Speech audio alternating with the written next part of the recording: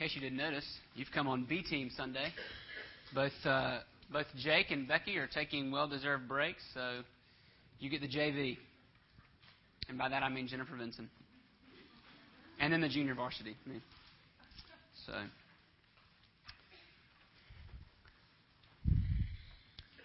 not only that, but it's only 12:20, so you may think you're going to get out early today. But au contraire. All right, we're going to be in the book of Colossians.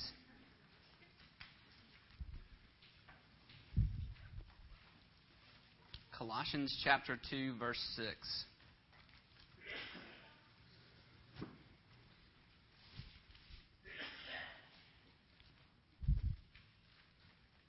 And as we reread this, I want you to think about this. Paul is now, right, the way Paul's letters usually work is he lays out his theology, he lays out his truth first, and then he goes on to say, here's how you live in light of the truth. So here's what you believe, and here's what you live in light of what you believe. And so Paul is really beginning that section now, starting in verse 6. Before I read, let me pray. God in heaven, we thank you again for your grace, and now we thank you especially for the grace of your word, for these holy scriptures that you have spoken, you have written for our benefit, for your glory. God, I pray that as we hear, that we would listen. God, that our hearts would be impacted and changed by your truth. Help us to see and adore Christ and live in light of Him. We pray it in Jesus' name. Amen. All right, Colossians 2, verse 6. Therefore, as you received Christ Jesus the Lord, so walk in Him, rooted and built up in Him and established in the faith, just as you were taught, abounding in thanksgiving. See to it that no one takes you captive by philosophy and empty deceit, according to human tradition, according to the elemental spirits of the world, and not according to Christ. For in Him the whole fullness of deity dwells bodily, and you have been filled in Him, who is the head of all rule and authority. In Him also you were circumcised, with a circumcision made without hands, by putting off the body of the flesh by the circumcision of Christ, having been buried with Him in baptism, in which you were also raised with Him through faith in the powerful working of God, who raised Him from the dead. And you, who were dead in your trespasses and the uncircumcision of your flesh, God made alive together with Him, having forgiven us all our trespasses, by canceling the record of debt that stood against us with its legal demands. This He set aside, nailing it to the cross. He disarmed the rulers and authorities and put them to open shame by triumphing over them in Him. Amen. May God bless the reading and now the hearing and preaching of His Word. So if you were going to train to be a part of our nation's special forces, or if you were going to be a helicopter pilot or a jet fighter pilot, and it was likely that you might fall behind enemy lines at some point, you would have to undergo survival and evasion training. Am I right, military guys? So far? All right. You would have to learn how to evade capture by the enemy in case you are stuck behind enemy lines. Okay? And that's exactly what Paul, or sort of what Paul, is going for here. He wants us to evade capture. He wants us to know. Remember, the Colossian church was in the position, they hadn't fallen prey to it yet, but there was rival teaching. There was teaching that was telling them to abandon Christ, to leave Christ, and move on to further spiritual experiences. Basically saying there's more that you need. And the same thing happens to us today. It's no different. All the time we hear voices, we hear powers that tell us, Jesus is all well and good, but there's more that you need. You're not full yet. You're not complete yet. And so Paul is going to give us instructions on how to evade being captured by that lie. And actually, we're going to, over the next 2 weeks, verses 6 and 7, right? In verses 6 and 7, he lays out a truth that applies for the next 2 weeks. And so we're going to use this same truth again next week. But there in verses 6 and 7, he says, just as you received Christ Jesus the Lord, so walk in him. All right, Paul's not advocating anything new. He's not advocating any new spiritual regimen, any new knowledge that will give them access to higher planes of existence. He's actually recommending something old. He's saying that same truth that set you free in the beginning is the same truth that will keep you free now. The truth that sets you free, the Jesus that sets you free, is the Jesus that keeps you free. So walk in him. Right? Walk was used as a way of life. Your walk is your way of life. And what Paul is saying is, you began this journey in Jesus, and your only hope of continuing this journey is in Jesus. Look at the words he uses. Rooted, like a tree. Now, I'm no horticulturalist, but I'm pretty sure, and Gary's not here to verify it, I'm pretty sure that a tree without roots is not a whole lot. Right? That if you kill the roots of a tree, you're going to kill the tree. I've done that. When we lived at the Kings, I tried to transplant a tree from one part of our yard to another, and I think it was dead as soon as my shovel hit the ground. So, a tree without roots isn't much. Right? And what Paul is saying is you are rooted in Christ. You have been built up like a strong foundation, a strong house. You have been built up in him. You have been established in faith. All of these words are strong words, words about permanence. All of them are passive, things that God has done for you. You are rooted and built up and established in Christ.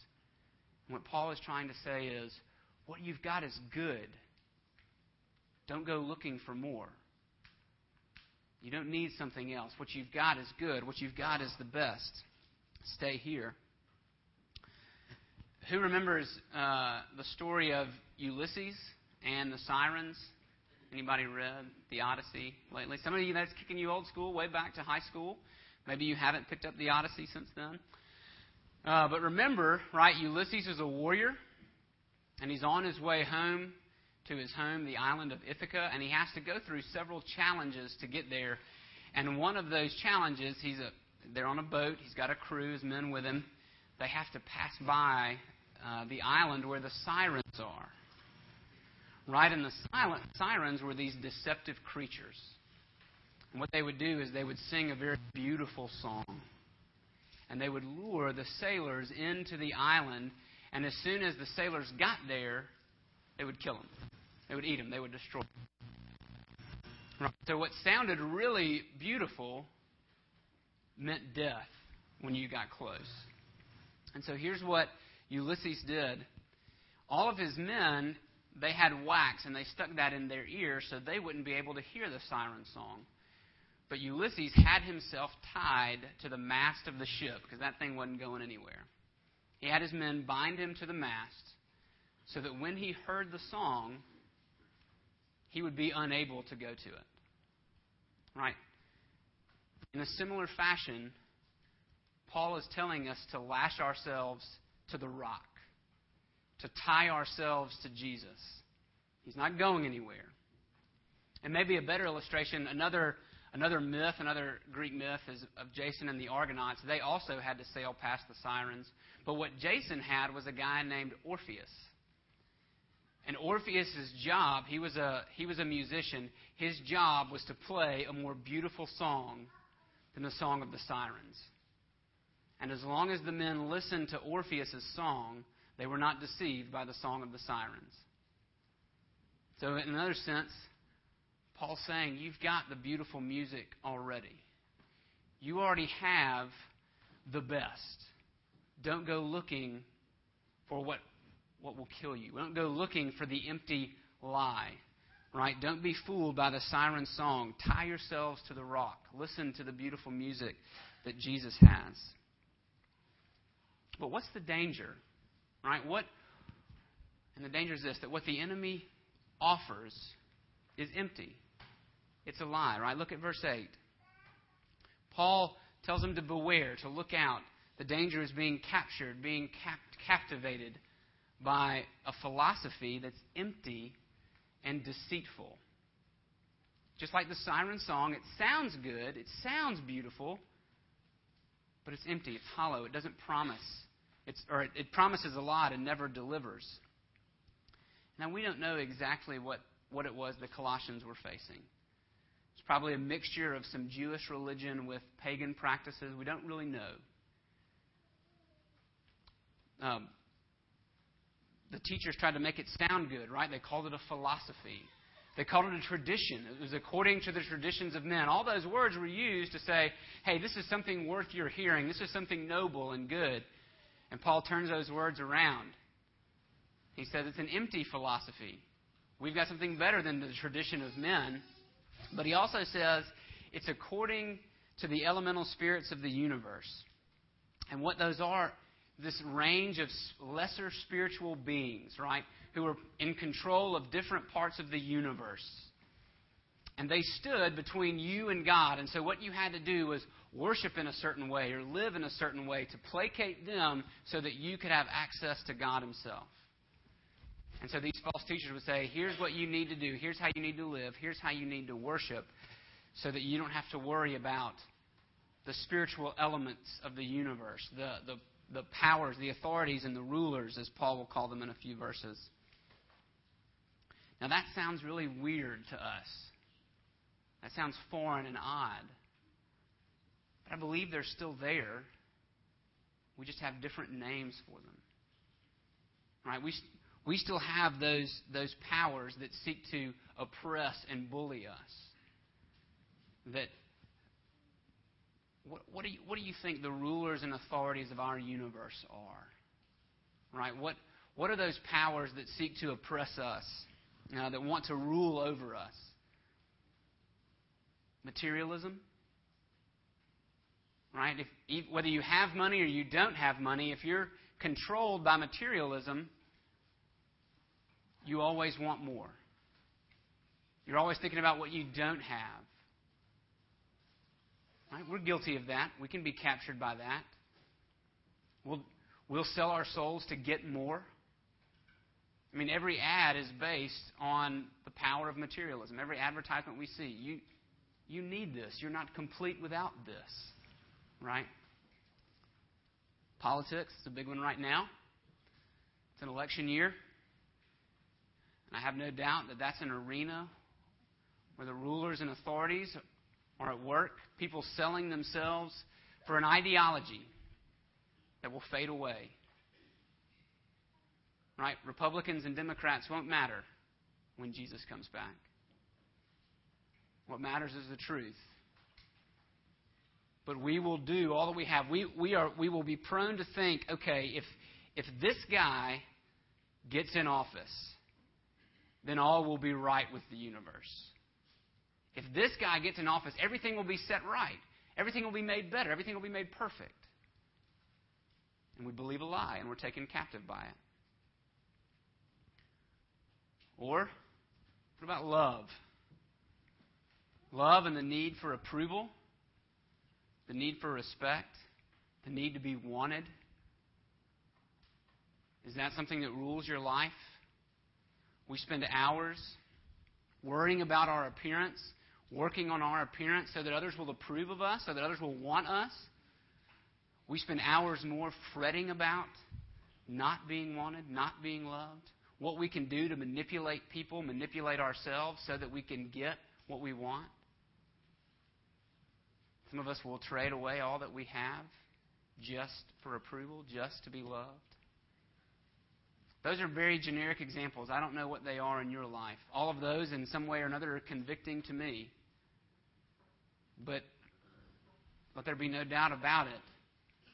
We can fall prey. We can be captured by empty lies, by deceitful philosophies that look to pull us away from Jesus, that look to say, you're not finished yet. You're not complete yet. There's more that you need. Jesus is only kind of a good start. You need more. And Paul wants us to hear, no. All that they offer is empty. All that they offer is a lie. And he does that by doing something really cool. He counters with, in a sense, a list of things that we have. If what they have is empty, if what they have is a lie, what you have is so much better. So he doesn't spend much time at all disparaging what they're offering. He spends more time talking about the glories that are available to you in Jesus. He spends more time talking about all that Jesus has, and he goes through 4 things. I'm going to try and use the PowerPoint. That phrase, in Christ or in Him or with Him, runs through this whole section. And the point is this, right? That by myself, apart from Christ, I got nothing. I don't have salvation. I don't have any blessings. I don't have any rewards. Apart from Christ, I am nothing and I have nothing. So we need to understand that as Christians, everything we have only comes to us in relationship to Christ. It's a big deal for Paul. Right? The fancy phrase that theologians use is union with Christ. Your union with Christ is everything. And if you're not united to Christ, you got nothing. Except maybe your good looks. All right? So, let's see what some of these benefits are, what some of these blessings are of union with Christ. The first one is, in Christ, you have the fullness of God Himself. Think about what they were being offered. Think about what you're being offered. That there are these lesser spiritual beings in control of the universe, and you've got to placate them in order to get to God. Paul says, you've already got Him. In Christ, you have the fullness of deity dwelling in flesh. And what's more than that, right, He is not an empty promise, and you're not empty either. Because he goes on to say in verse 10, you are filled in Him. And it was probably an offer of the false teachers in Colossae that these people would be, if they followed this regimen, they would be filled up. They would have fullness. And Paul says, you've already got it. It's not just out of your grasp. You've grasped it already. Or better yet, it's been grasped for you. You have fullness in Jesus. The fullness of salvation you have in Jesus. And He's the head. He's the chief. He's the ruler of all of these authorities and powers. He's their king. They don't like it, but He's over them. He's not some minor deity. And so what that means for you and for me is that we don't need more than one king. We don't need more than one ruler.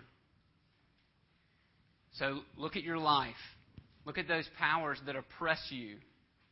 Those things that ask of you, ask your devotion of you.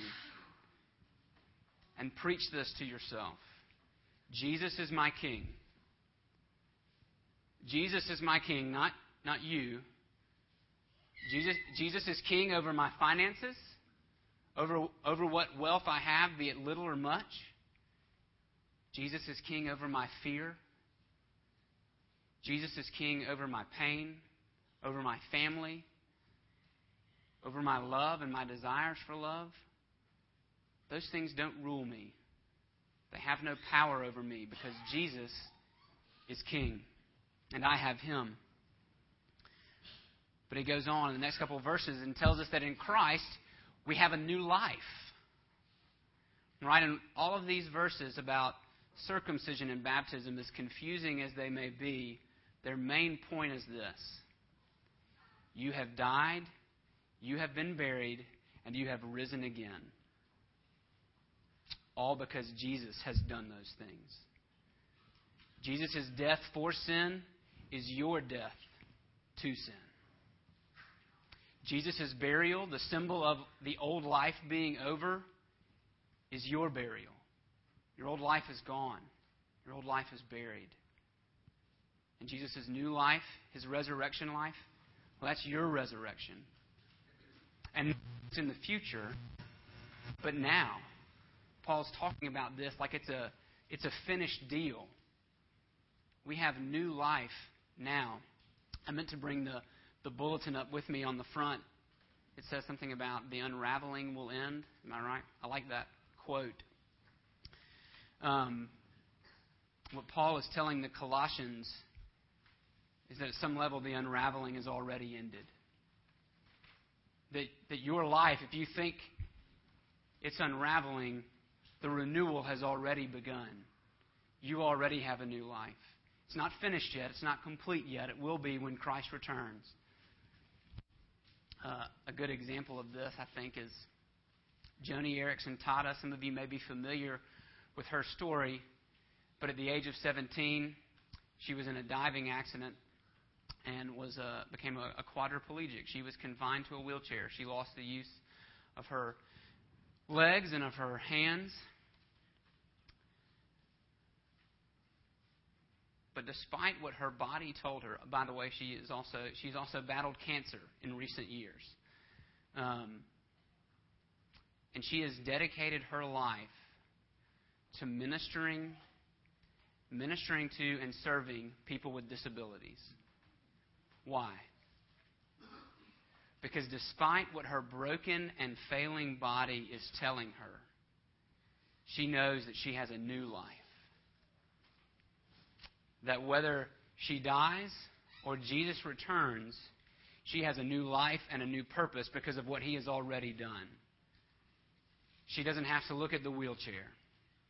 She doesn't have to look at the cancer results. Those aren't Lord over her life because she has a new life in Christ. And that means she can spend it for people. She can spend it so that they'll know Jesus too, so that they have a new life. Joni Eareckson Tada knows that the renewal has already begun. And if you're a Christian, the renewal has already begun in you as well. Our identity is secure in Christ because we have a new life. We have a new identity, and it's His. Baptism, circumcision, those are all about initiation into a group. Right? And it may be that these teachers were telling these people, you do these things to be a part of this group. And what Paul is saying to them, you're already a member of the only group that matters. You've already been initiated. Your identity is secure. Don't look for another one.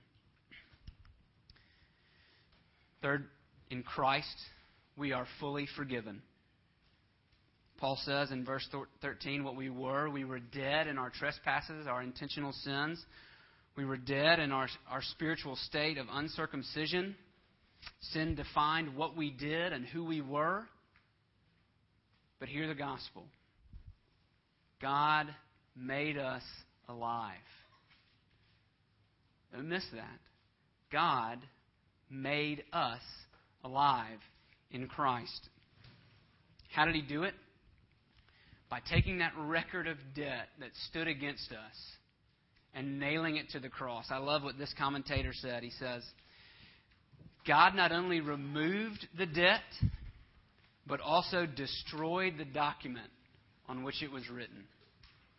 God not only removed the debt, but He destroyed the document on which it was written. Imagine that you bought a house on Friday, a lot of house, with a big mortgage, so you're in debt, and you go to take your mortgage payment to the bank on Monday, and they say, we don't need that. And you say, well, no, I've got a debt. I've got a house. I need to pay you for it. And they say, no, we don't have any record of that. The house is yours. That's what Jesus has done. But on a much greater scale. Because that record of debt that stood against you and me meant our death. But Jesus took that death and He put it to death in His death. He took that record and He nailed it to the cross so that we would have nothing to fear. Right? So what that means for you and me is that there is no record that stands against us. When those powers come against you, when Satan comes against you, when your flesh comes against you and says, you really don't have it all together. There's more you ought to do to make yourself pretty before God. There's more you ought to do to be a complete person. You can preach to them and to yourself, I am fully and completely forgiven There is no record that stands against me. And then finally, in Christ, our enemies have been defeated. They have been put to shame by Jesus. All right? That's what those words that Paul uses really talk about, being put to shame, being exposed for weakness. I think of what Usain Bolt in the Olympics was able to do to most of his competitors, right? When he would torch the rest of the field by being so far out in front. And of course, then he proceeded to trash talk as well, right? He put them to open shame by talking about how great he was, how much of a legend he will be. Now, the difference between Bolt and Jesus is that Bolt's legend will fade, and Jesus' never will. Jesus is the true king, right? And he leads. He has conquered his enemies, and he leads them in triumphal procession, right? When kings would be victorious, they would come home to their cities, and they would march through the city in a big party. We do it for the World Series folks now. We have ticker tape parades. We did it at World War II when the veterans came home. We had huge parades. We celebrate victory. And sometimes the enemies, the captives, would be led in that train as well, so that they would be exposed, so that they would be shamed. Paul says, that's what Jesus has done. And his point is this, that all those things they want you to worship, and all those powers that you're prone to give your devotion to, they are nothing. Jesus has trumped them. They're nothing to them, and they should be nothing to us. Our enemies have been defeated. We have no need to fear. So in light of all that we have, in light of all that Jesus has done for us, we can not be captured. We cannot be deceived by empty philosophy, by deceitful, empty teaching. Derek Webb is a Christian artist, and he has a song, the name of which I can't remember. It's on his album, She Must and Shall Go Free, which is about the church. But in there, the chorus of one of those songs it's Jesus talking to his church. And the tone of the song really fits Galatians more than Colossians, but the message is similar. He says, "Beloved, listen to me. Don't believe all that you see. And don't you ever let anyone tell you that there's anything that you need but me." Christian, that we would believe that. That we would believe and hold to that. We would not be captured. That we would evade capture if we believed that our all was in Jesus. And if you're here this morning and you can't say those things, you can't look at this list of 4 things behind me and say, I don't know that I possess those spiritual blessings. I don't know that I believe those truths. I invite you to hear the gospel again. The record of debt has been canceled. Jesus gives new life to those who trust in Him. And I would urge you to trust in Jesus. He is the fullness. Everything else you believe, everything else is a siren song. It promises much, but it delivers very little. Let me pray.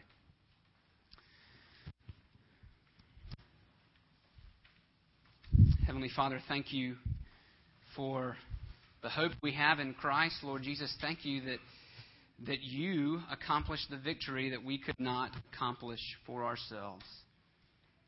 That you have nailed our record to the cross. You have given us new life in your life, that we have died to the old life. Father, teach us what it means to live in freedom, not in fear.